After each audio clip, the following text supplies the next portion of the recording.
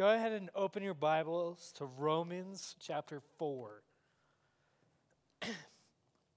As we're in the Advent, wow, I did the same thing that Mark did, except reverse. Thanks, Mark. And as we're in the Lent season, we're starting to talk about the final words of Christ. He makes 7 statements. We'll look at them over 6 weeks plus Good Friday. But today's is, today you'll be with me in paradise. And as we talk about today, I want to encourage you to think about a question. That question is, how does your faith affect others? We've had some readings, we've had some songs, all with the theme of being the light into the world, about affecting other people. But how does your faith affect others? Here in Romans chapter 4, we begin to catch a glimpse of, once again, Abraham's story.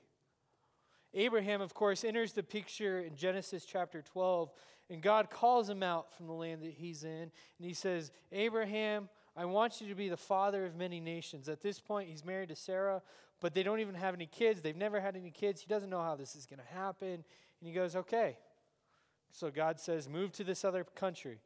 I'm going to give it to your family, and it's going to be an inheritance to you. And Abraham moves in faith. Now, because Abraham is moving out in faith, we see here in Romans, let me read it, Romans chapter 4, verse 1. What then shall we say that Abraham our forefather discovered in this matter? If, in fact, Abraham was justified by works, he had something to boast about. So if Abraham is here, if he is doing the right things, if he's going through the motions, if everything he is doing matters, and that's what he can boast about, this is the next statement.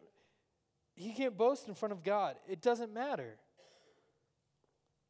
What he did doesn't matter. What does the scripture say?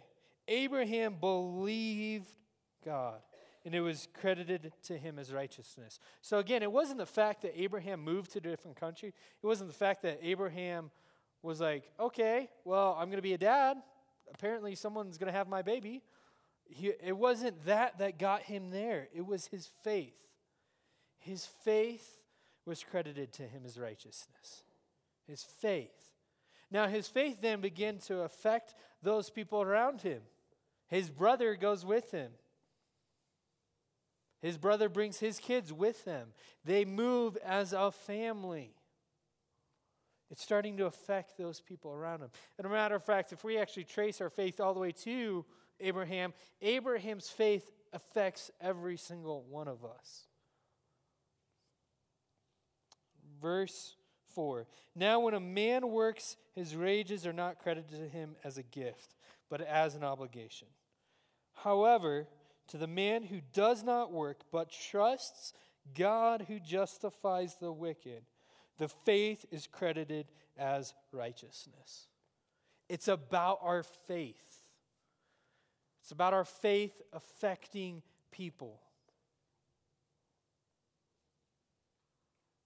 It's not what we do that matters, it's our faith that matters.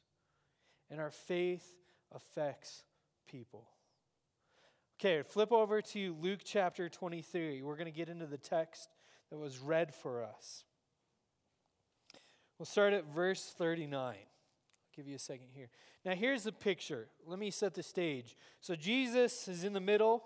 He's got a criminal on the left.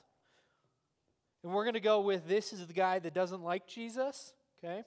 Then he has another criminal on the right. He's the one that likes Jesus.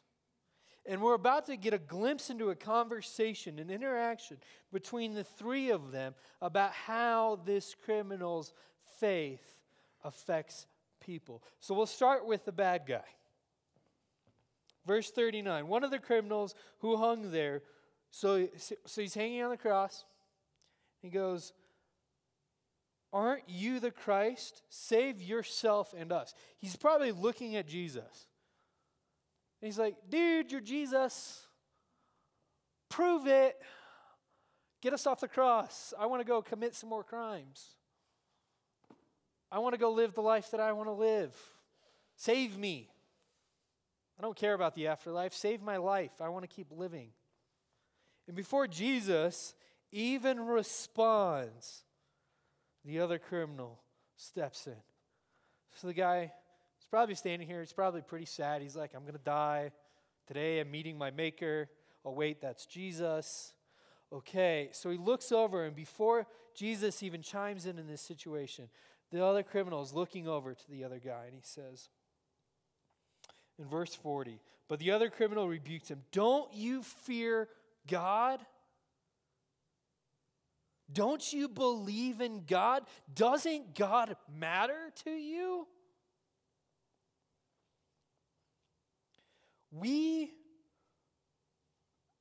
Since we are under the same sentence, don't you care?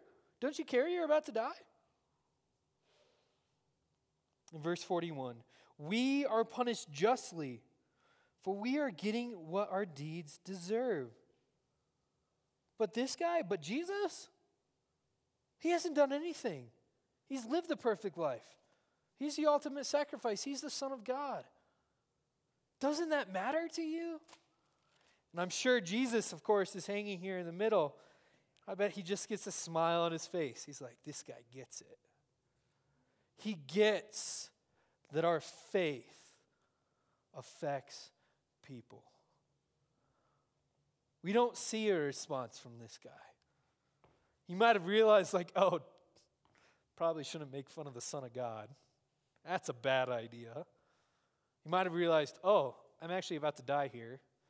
Well, that's not going according to my plan. Whatever he realized, whatever moment he's having, he's beginning to think about life. And that's because of the other criminal. Matter of fact, the other criminal still, he even affects Jesus, because what is his next statement? He says, Jesus, remember me. Most of us have made that statement. Jesus, remember me. When you come into your kingdom. And then this is Jesus' response. This is how the criminal's faith affected Jesus. Jesus says, I tell you the truth. Today you will be with me in paradise.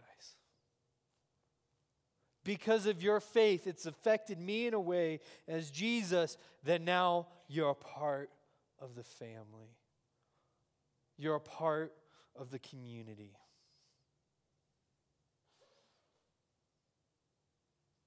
Think about that. How does our faith affect others? Jared wrote, that's a great passage in Colossians that Jared read for us. Pray for us that our message would go. Pray for us that our faith would affect others. That's Paul writing it. That's Paul writing it while he's in prison. How does our faith affect others?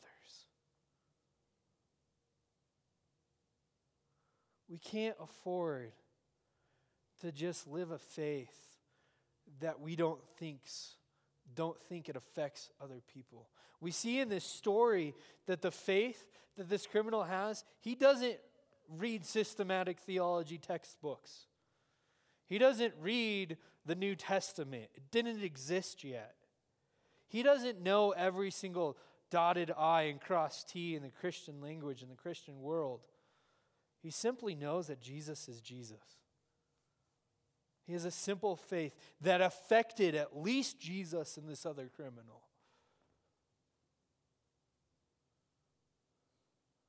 Our faith affects people. I want to take a moment, and I just want you guys to reflect on the question of how your faith affects those around you. Take a moment, take a minute, and just think about how your faith affects others.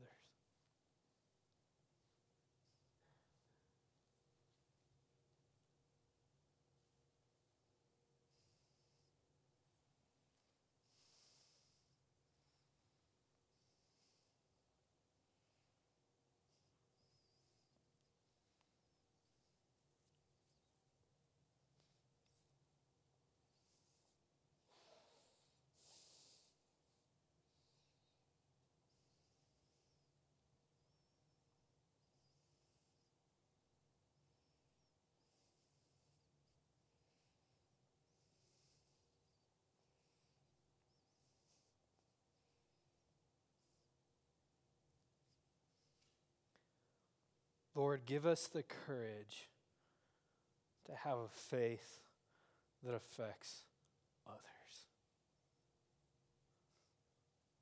Let us have a simple answer for who Jesus is this Easter season. That he is who he said he is. And that he did what he set out to do. God, I pray these things in your name. Amen. We're about to move into a time of offering and celebration. During this time, we're going to do a couple of things. First, we're going to do offering. It is time that we can celebrate with our